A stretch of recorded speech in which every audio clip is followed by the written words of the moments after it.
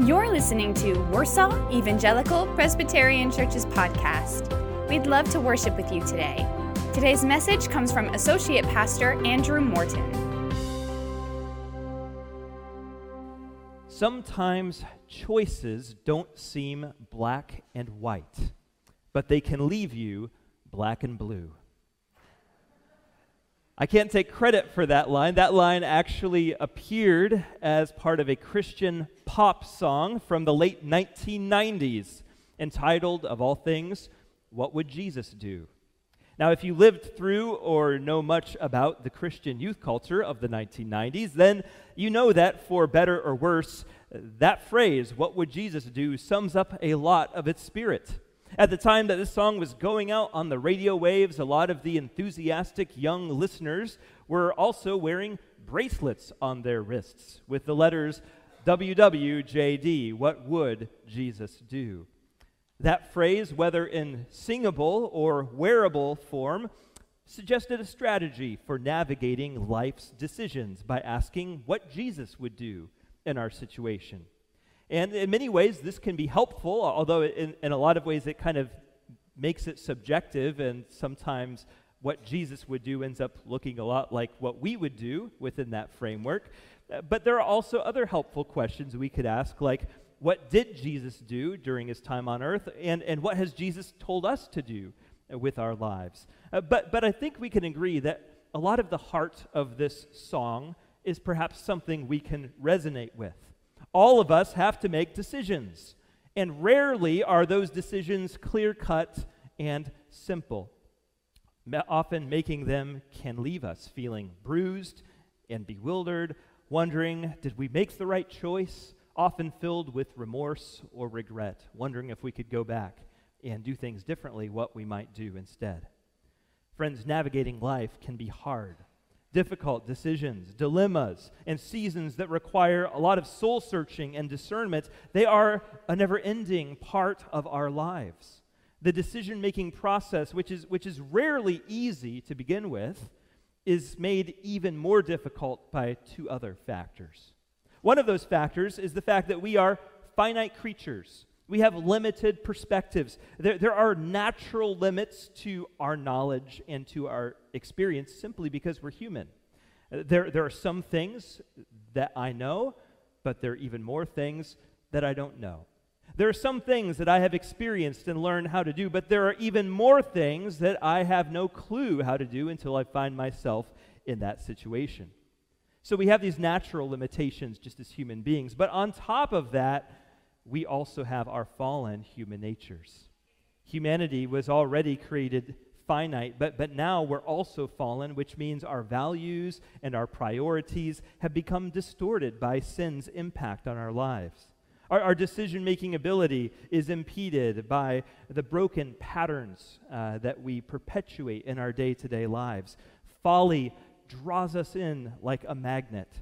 Often we rebel against the wisdom of God. Our itching ears seek out voices that will tell us what we want to hear, even if what we want is not at all good for ourselves and for those around us.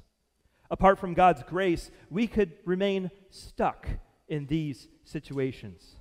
But friends, here is the good news. Jesus Christ is the very wisdom of God, and he has stepped into our lives and our world. He's come to redeem us and to return us to the wisdom that we were made for. As we finish up our Stuck sermon series this morning, Jesus invites us to walk in his wisdom. When we try to navigate the difficult decisions of life, God's word calls us to seek wisdom at its source, to pursue wisdom in our daily lives, to surround ourselves with godly and wise advisors, and to trust God and take the next step that is ahead of us.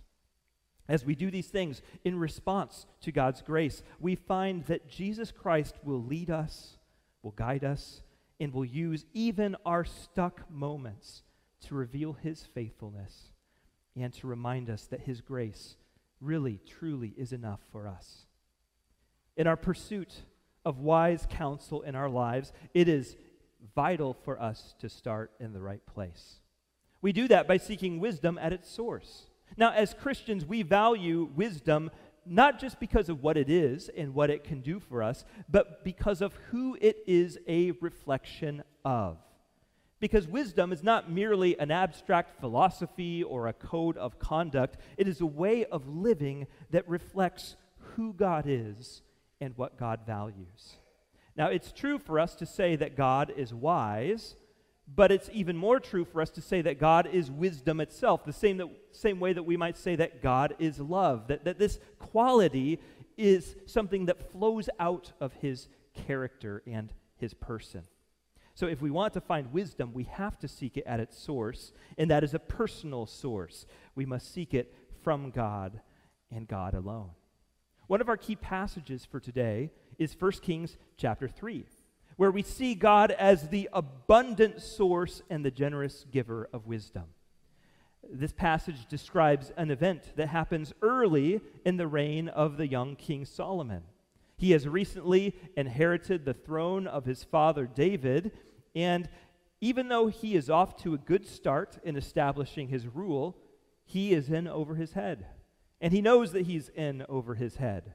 So one night, after Solomon has spent all day offering sacrifices to the Lord appears to him at the place of worship. And we pick up here in the account at verse 5. At Gibeon, the Lord appeared to Solomon during the night in a dream, and God said, "Ask for whatever you want me to give you." Solomon answered, "You have shown great kindness to your servant, my father David, because he was faithful to you and righteous and upright in heart. You have continued this great kindness to him and have given him a son to sit on his throne this very day." Verse 7, "Now, Lord my God, you have made your servant king in place of my father David, but I am only a little child and do not know how to carry out my duties. Your servant is here among the people you have chosen, a great people, too numerous to count or number. So give your servant a discerning heart to govern your people and to distinguish between right and wrong. For who is able to govern this great people of yours?" Now, can you imagine what it would be like to have God appear to you and ask you specifically to ask him for anything? Now, note that God here doesn't actually give Solomon a blanket promise that he'll give him anything he asks for, because many of the things that we may want actually aren't good for us, and God would do us a disservice in just granting every single wish of our hearts. But what God does do is he invites Solomon into that conversation. He invites him to ask, to open up his heart, and to see God's generosity for himself. I think it's important for us to remember that as we come to the Lord in our own prayers, that God doesn't promise to give us anything that we ask for, but he does invite us to ask for anything. So how does Solomon respond? First, he begins by recognizing God's faithfulness in the past. God has acted with kindness to David, and the very fact that Solomon is king right now is an extension of that kindness to David. God's faithfulness invites a faithful response. So Solomon asks the Lord to supply what he needs to carry out his calling faithfully. He knows that he alone does not have what it takes to do the job. That kind of humility and realism that we see in Solomon is probably part of why he and not one of his many brothers was chosen to inherit the kingdom.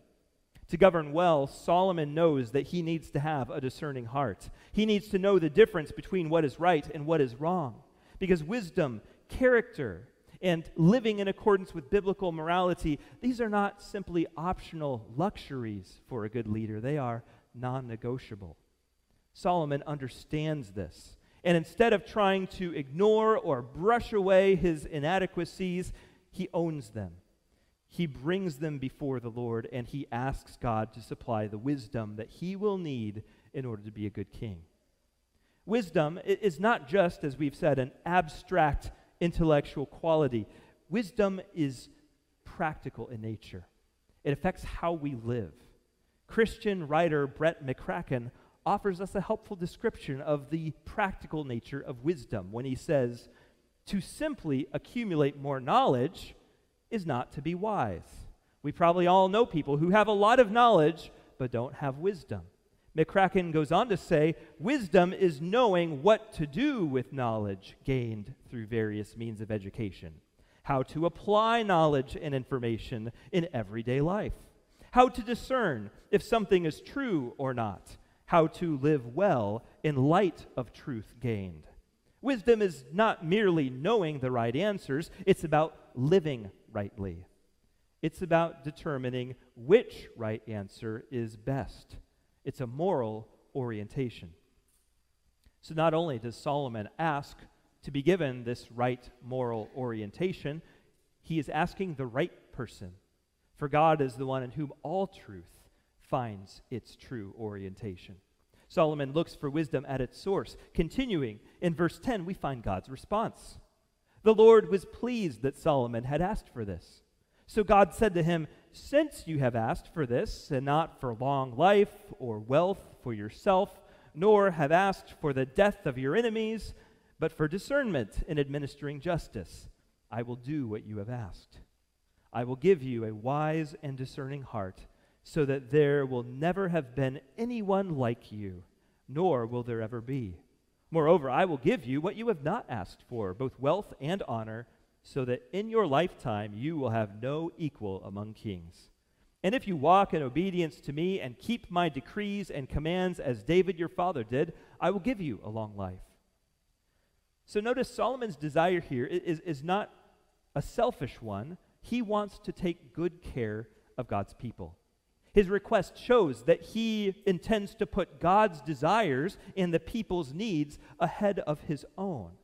And God responds to that by saying yes and. Yes, he will give Solomon great wisdom. And because Solomon is wise and has the heart of a servant leader, he will be an even greater blessing to his people if God also gives him wealth, fame, and a long life.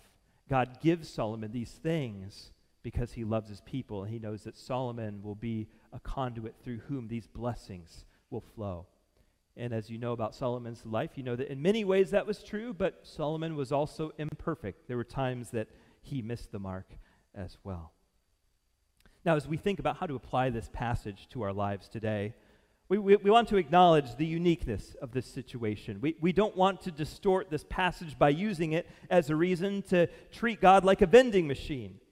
I think a careful look at these verses shows us that God's willingness to provide health and wealth is secondary to his interest in Solomon's character and readiness to serve others. Solomon's situation was unique in many ways. What he needed to carry out his calling to serve God may not be the same as what we need to carry out our callings to serve God.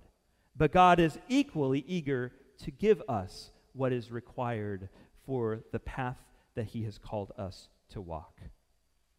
We see here that God is generous, that God wants to provide everything that we need to glorify and enjoy him. Bible scholar Dale Ralph Davis raises this question and makes this point. He says, now even though we are not kings, and even though we do not have the same level of kingdom responsibility as Solomon did, is not the God to whom we come the same lavish and generous God? And will he not respond to us with the same heart of generosity? Davis is not alone in making this point. The generosity of God is also something that the Apostle James, at least I didn't say the author of Hebrews, that the Apostle James highlights in James 1:5, as Heather reminded us when James says, if any of you lacks wisdom, you should ask God, who gives generously to all without finding fault, and it will be given to you. Again, we don't want to reduce this verse to a vending machine view of God, but here Scripture offers us another view of a generous God who wants to give us what we need in terms of character and maturity in order to flourish in his kingdom and bless others. This verse also affirms the biblical principle that wisdom is a good thing.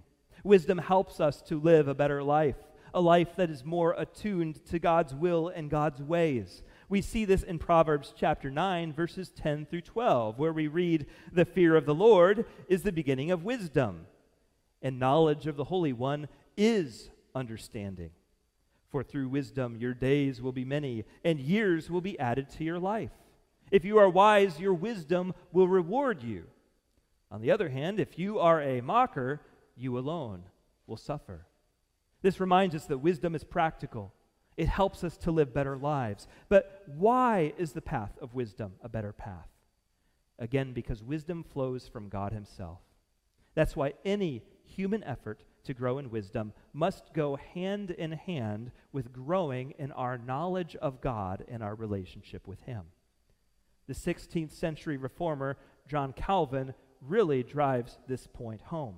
In the opening section of his landmark Institutes of the Christian Religion, Calvin reflects on how our knowledge of God reorients us to his true wisdom and teaches us to recognizing the limitations of our human wisdom apart from him. Calvin writes, "Should we once begin to raise our thoughts to God and reflect what kind of being he is, and how absolute the perfection of that righteousness and wisdom and virtue to which as a standard we are bound to be conformed, if we do that, then," Calvin says, "what formerly delighted us by its false show of righteousness will become polluted with the greatest iniquity.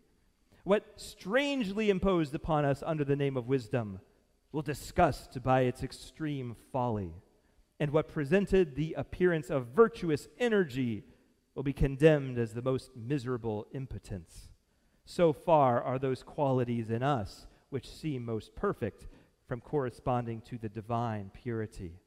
Calvin reminds us that once we see God, that changes how we see everything in our lives and in the world around us. Knowing God provides us with a framework that allows all of our knowledge to find its true place and its true meaning. Indeed, Calvin concludes that it is only after we have contemplated the face of God that we are able to really understand ourselves. So if we want to be wise, if we want to level up in our ability to live well in light of what is true and what is good, and in light of what will lead to our flourishing and the flourishing of the people around us, then we must seek wisdom at its true source in God. But then what do we do? At that point, do we sit around and we wait for God to mysteriously download greater discernment into our minds? We think, okay, I prayed and I can feel myself getting more wise by the moment. Well, God could do that if he wants to, but he normally works through natural human processes to do these things. There's something for us to do. Instead of sitting around and waiting, we see that wisdom is applicational. So if we want to ask God to give us wisdom, then we need to also apply it to our lives so that it will take root and grow. We need to bring our lives into alignment with the things that we're asking God to do. This means pursuing wisdom in our daily lives. James, who, as we just saw, tells us to ask God for wisdom if we lack it, goes on 2 chapters later to describe what the life of wisdom actually looks like. Picking up at James 3:13, he says, "Who is wise and understanding among you? Let them show it by their good life, by deeds done in the humility that comes from wisdom." So, we see wisdom is marked by humility. If I'm not a humble person, then I'm probably not as wise as I thought I was. James goes on to contrast the true wisdom of God with false human wisdom. And he describes heavenly wisdom in more detail in verses 17 and 18 when he says, "But the wisdom that comes from heaven is first of all pure, then peace-loving, considerate, submissive, full of mercy and good fruit, impartial and sincere." He says, peacemakers who sow in peace reap a harvest of righteousness. So if you want to be wise, what kind of person should you try to be? One who is humble, one who is pure, one who loves peace and works for peace, one who is considerate of the needs of others, who shows mercy to others, who submits to authority, and who is fair-minded and sincere. To James, wisdom is less about knowledge than it is about character. And this process is reciprocal. The more we live this way, the wiser we become. And the wiser we become, the more our lives look like what we see in these verses.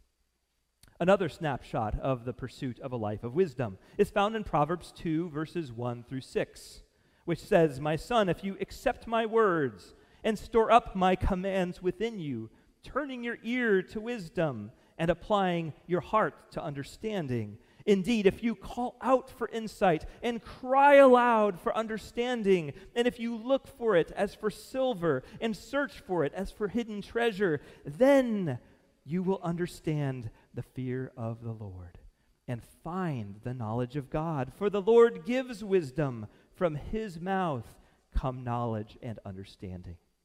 Here again, we see that wisdom both comes from God and requires our passionate pursuit. We are to store up the counsel we receive from people. We're to turn our ear toward wisdom and to apply our heart to it. We are to search for it purposefully. This is the greatest treasure hunt that we can go on in our lives. And it is in this pursuit that we go through the kind of character formation that produces wisdom in our lives. This doesn't happen right away. It takes time. Brett McCracken reminds us wisdom is not something you can Google or download in one fell swoop. It is accumulated over time and through experience. Pastor and writer John Ortberg agrees, saying, "Much of the adventure of Christian living involves responsiveness to the guidance of the Holy Spirit. But how do we learn how to respond to the Holy Spirit?" He says, "This guidance is not restricted to momentous decisions. It is learned mainly as we practice it on a continuing basis. It is in the day in, day out rhythms of life that wisdom is formed within our hearts and our souls." How do we practice this? Ortberg says we do it by looking to the growth of our souls, by feeding our souls on the right things. McCracken offers us a helpful visual of how to do this in what he calls the wisdom pyramid. Now, again, here's another throwback to the 90s or so. 30 years ago, the food pyramid was all the rage.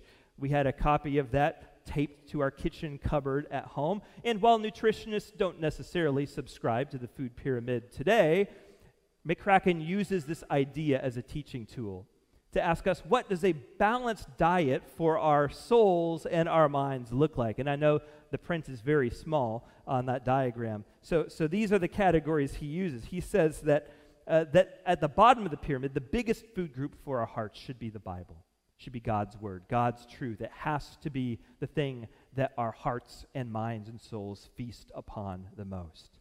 On top of that, building upon Scripture, is the church. This includes worship. It includes Christian community, being part of a family of faith where we are held accountable to one another and where we grow and sharpen one another. He says this is the next building block to grow and to become more wise. And these two, he says, are really foundational. The next three, he says you could really put in different orders depending on the person, but he recommends building upon that with nature, time spent in God's creation. And then books, things to feed the mind. Maybe for some of us it's books or audiobooks or podcasts, but things that stimulate our thinking about God and about God's world. And then on top of that, he recommends beauty, like music and art, things that elevate our hearts and our minds, that lift us up to the Lord. And then there's the top of the pyramid. If you remember the old food pyramid of yesteryear, that's where junk food went. And it had the label, "Use sparingly." And in that junk food location, Brett McCracken places, you can see a smartphone, representing the internet, social media, electronic devices, and indeed, media itself, reminding us, use these things sparingly. Now, our culture, in practice, gets this pyramid flipped upside down. For many people in our world, and it's not just in the world out there, many of us are tempted to do this as well. Our biggest food group comes from the internet. It comes from the news. It comes from YouTube. It comes from social media. And the amount of time that we spend in worship, in community with other believers, in prayer or in Scripture is a tiny fraction of the spiritual junk food that we consume. So McCracken reminds us, if we are relying on spiritual junk food as our main food source and starving ourselves of the true life-giving nutrients that we need, we should not be surprised if we don't have the wisdom that we want to have. We need to train our hearts and minds to feed on the right thing. We need to turn our culture's pyramid upside down and nourish our souls upon time spent in Scripture, in prayer, and worship, and community. And that's why it's so important for us to be a part of one another's lives and encourage one another to grow and feed on the right things. These are steps that we can all take to live the kind of life that becomes fertile soil for wisdom to take root and grow in our lives. And this prepares the soil for making wise, God-honoring decisions. As we cultivate a life of wisdom, that will help us to develop more resilience against feeling stuck when we encounter difficult decisions or situations. But when those moments come, on top of seeking wisdom from God and cultivating a lifestyle of wisdom, the next most important thing that we can do to deal with those situations wisely is to listen to godly advisors. This principle appears all over the book of Proverbs. For instance, Proverbs 13:20 urges us, "Walk with the wise and become wise, for a companion of fools suffers harm." In the same way, we find these words in Proverbs 15:22. "Plans fail for lack of counsel, but with many advisors they succeed." If you want to be ready to handle difficult situations, surround yourself with wise, godly people. Again, this is true for a couple of reasons. Because of our creaturely limitations. There's only so much that I know. So if I gather around me people who know things that I don't, then I am stronger and more informed than I would be on my own. Pastor, professor, and seminary president Gordon Smith reminds us, we must always assume that no one person has the wisdom we need to proceed, to do what needs to be done. So we listen and learn and grow in our capacity to see the situation and the character of the challenges and the potential outcomes. Seeking wise counsel means gaining valuable insight, but it also means being open to honest feedback and constructive criticism. This is because we are both limited creatures and fallen creatures, because we make mistakes and we miss the mark. We need people who can confront us and correct us in a spirit of grace and truth.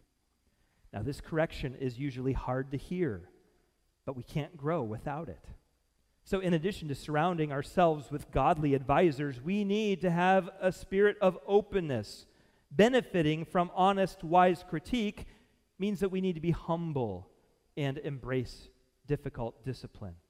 Proverbs 19:20 tells us, "Listen to advice and accept discipline.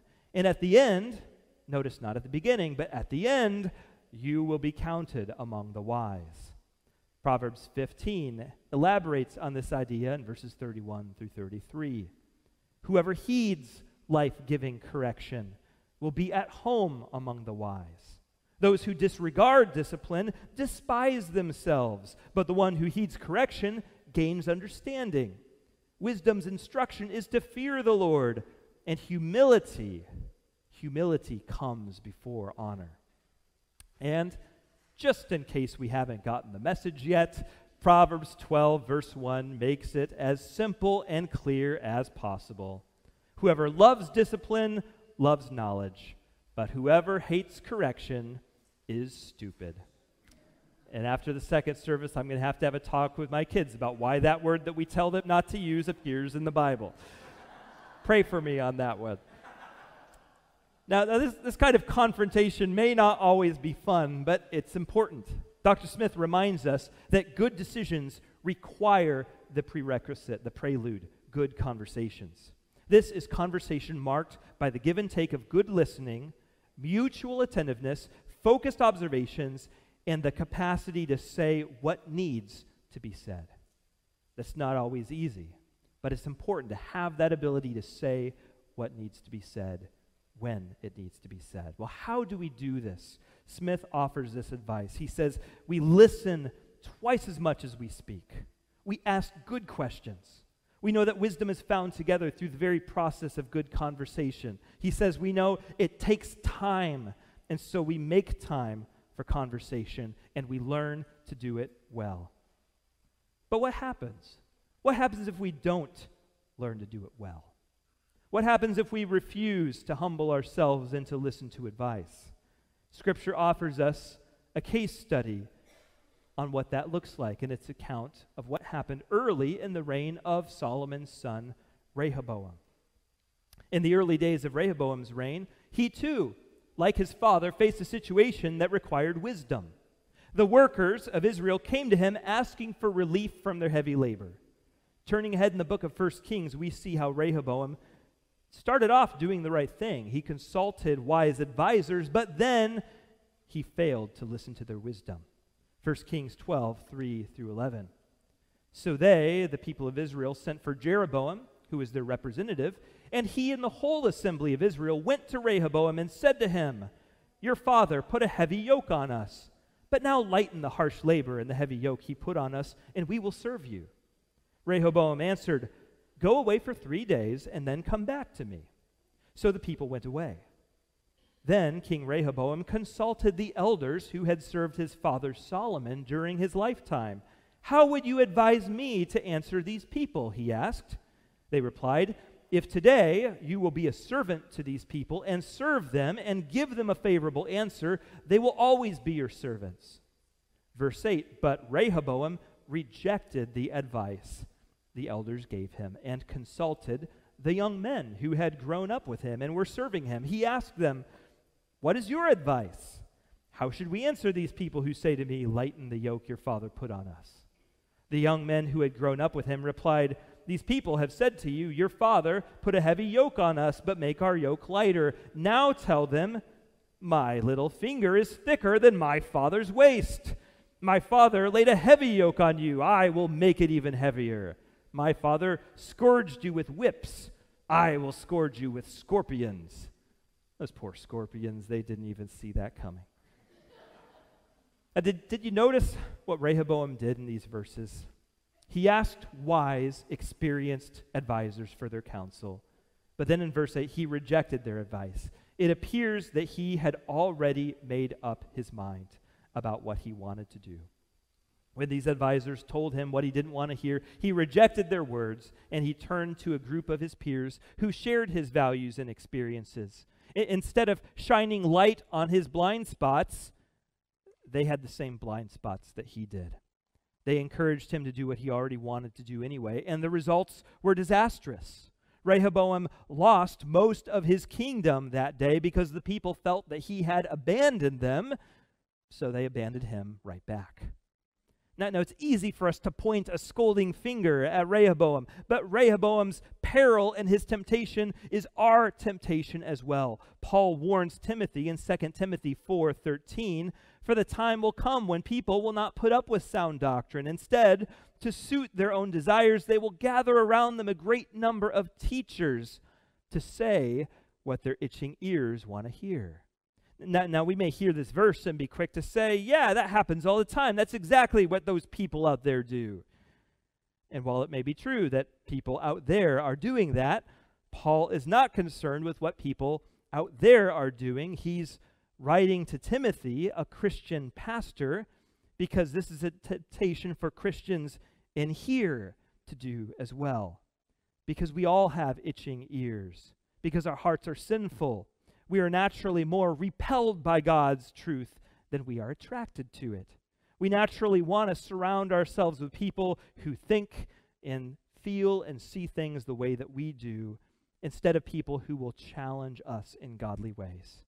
So Paul's warning to Timothy is a warning to us. We need to have godly advisors in our lives who will challenge us, who will oppose our sinful desires. And when they speak God's wisdom to us, we need to receive it, even if we don't want to hear it in that moment. So, to review, the best way to prepare for tough decisions and challenging situations is to seek wisdom from God, to ask Him to supply what we need. In addition to that, we need to embrace a lifestyle of wisdom and then seek out godly advisors and then actually listen to them. But sooner or later, friends, the time comes when we just have to do something. In those moments, we may not always feel prepared. We may not feel like we have all of the wisdom and all of the information that we want, but sooner or later, we need to make a decision. And if we have pursued wisdom in these ways, we know that God's heart is inclined to give us what we need in those moments. So sooner or later, the time comes for us to trust God and to take the next steps in front of us. Again, in Proverbs, the book of wisdom, we find that the command to trust and obey God is paired up with his promise to guide us. The well-known and well-loved words of Proverbs 3, 5, and 6 remind us, trust in the Lord with all your heart, and lean not on your own understanding. In all your ways, submit to him, and he will make your paths straight. So what does this tell us? First, to trust. Not just a little bit, not just part of the way, but trust all of the way. Our natural tendency is to lean on our own understanding. And I think this is especially true for self-reliant Midwesterners. Why is it, after all, that Indiana drivers will wave another car to go first at a four-way stop, even if they have the right of way? And this is a real thing. After living in Florida for 4 years, I saw that in the same time it takes 2 Indiana cars to go at a four-way stop, 5 or 6 East Coast cars will go. And is that just because we're naturally polite? Well, we like to say that, but I think if we're honest, it's because maybe it's not always easy for us to trust other people. And if I'm at the four-way stop and I wave that other car to go ahead of me, I don't have to trust that other car. But if I go first, I have to trust that that person's going to wait for me. I have to trust that they're not going to rear-end me or tailgate me or do other annoying, obnoxious things. By making them go first, I actually hold on to control. And so in the same way, we can do that with our relationship with the Lord. It's easy for us to trust him with our words while keeping all of our weight on our own 2 feet. But are we willing to lean not on our own understanding, to lean so far on God that we're no longer the ones keeping ourselves from falling, but he is that one. And if it weren't for him, we would fall flat on our faces. Are we ready to trust in that way? Trusting him means that we're willing to let go of things. If we don't let go, we will stay stuck. But it also means placing God's purposes ahead of our own purposes. It means submitting to him, acknowledging his authority and his control in all of our lives. And this is hard. This is scary. But when we do this, his promise is that he will direct our paths. He will make them straight. Now, they may not go straight where we want them to go or think they should go, but they will lead us straight where he wants us to be.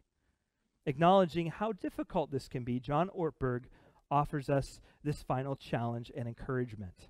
He says, sometimes we don't really want guidance so much as we want to avoid taking chances.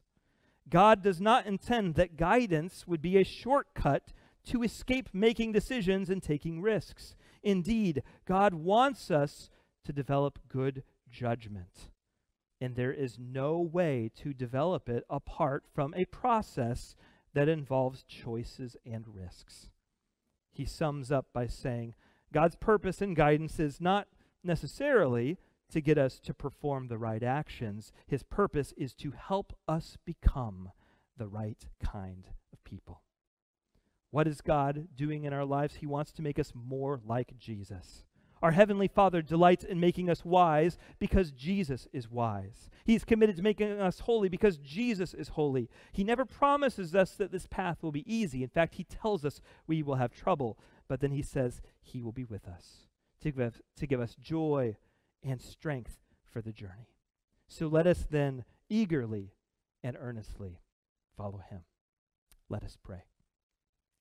Dear Lord, we come to you this morning because you are the God who loves us, and you are the God who speaks your wisdom into our lives. We come to you, Lord, because we need you. We need your wisdom. We need your direction. We need your otherworldly, supernatural mindset.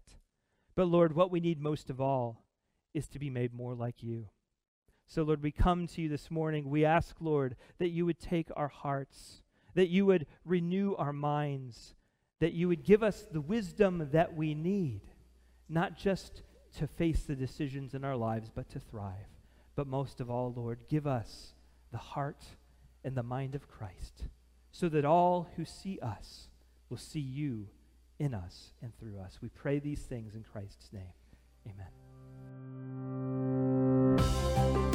If you were encouraged by this message, be sure to subscribe on iTunes, Spotify, or wherever you enjoy your podcast listening, and check out our other discussions and messages. To learn more about Warsaw Evangelical Presbyterian Church's worship services, ministries, and events, visit us online at warsawpresby.org or follow us on Facebook and Instagram.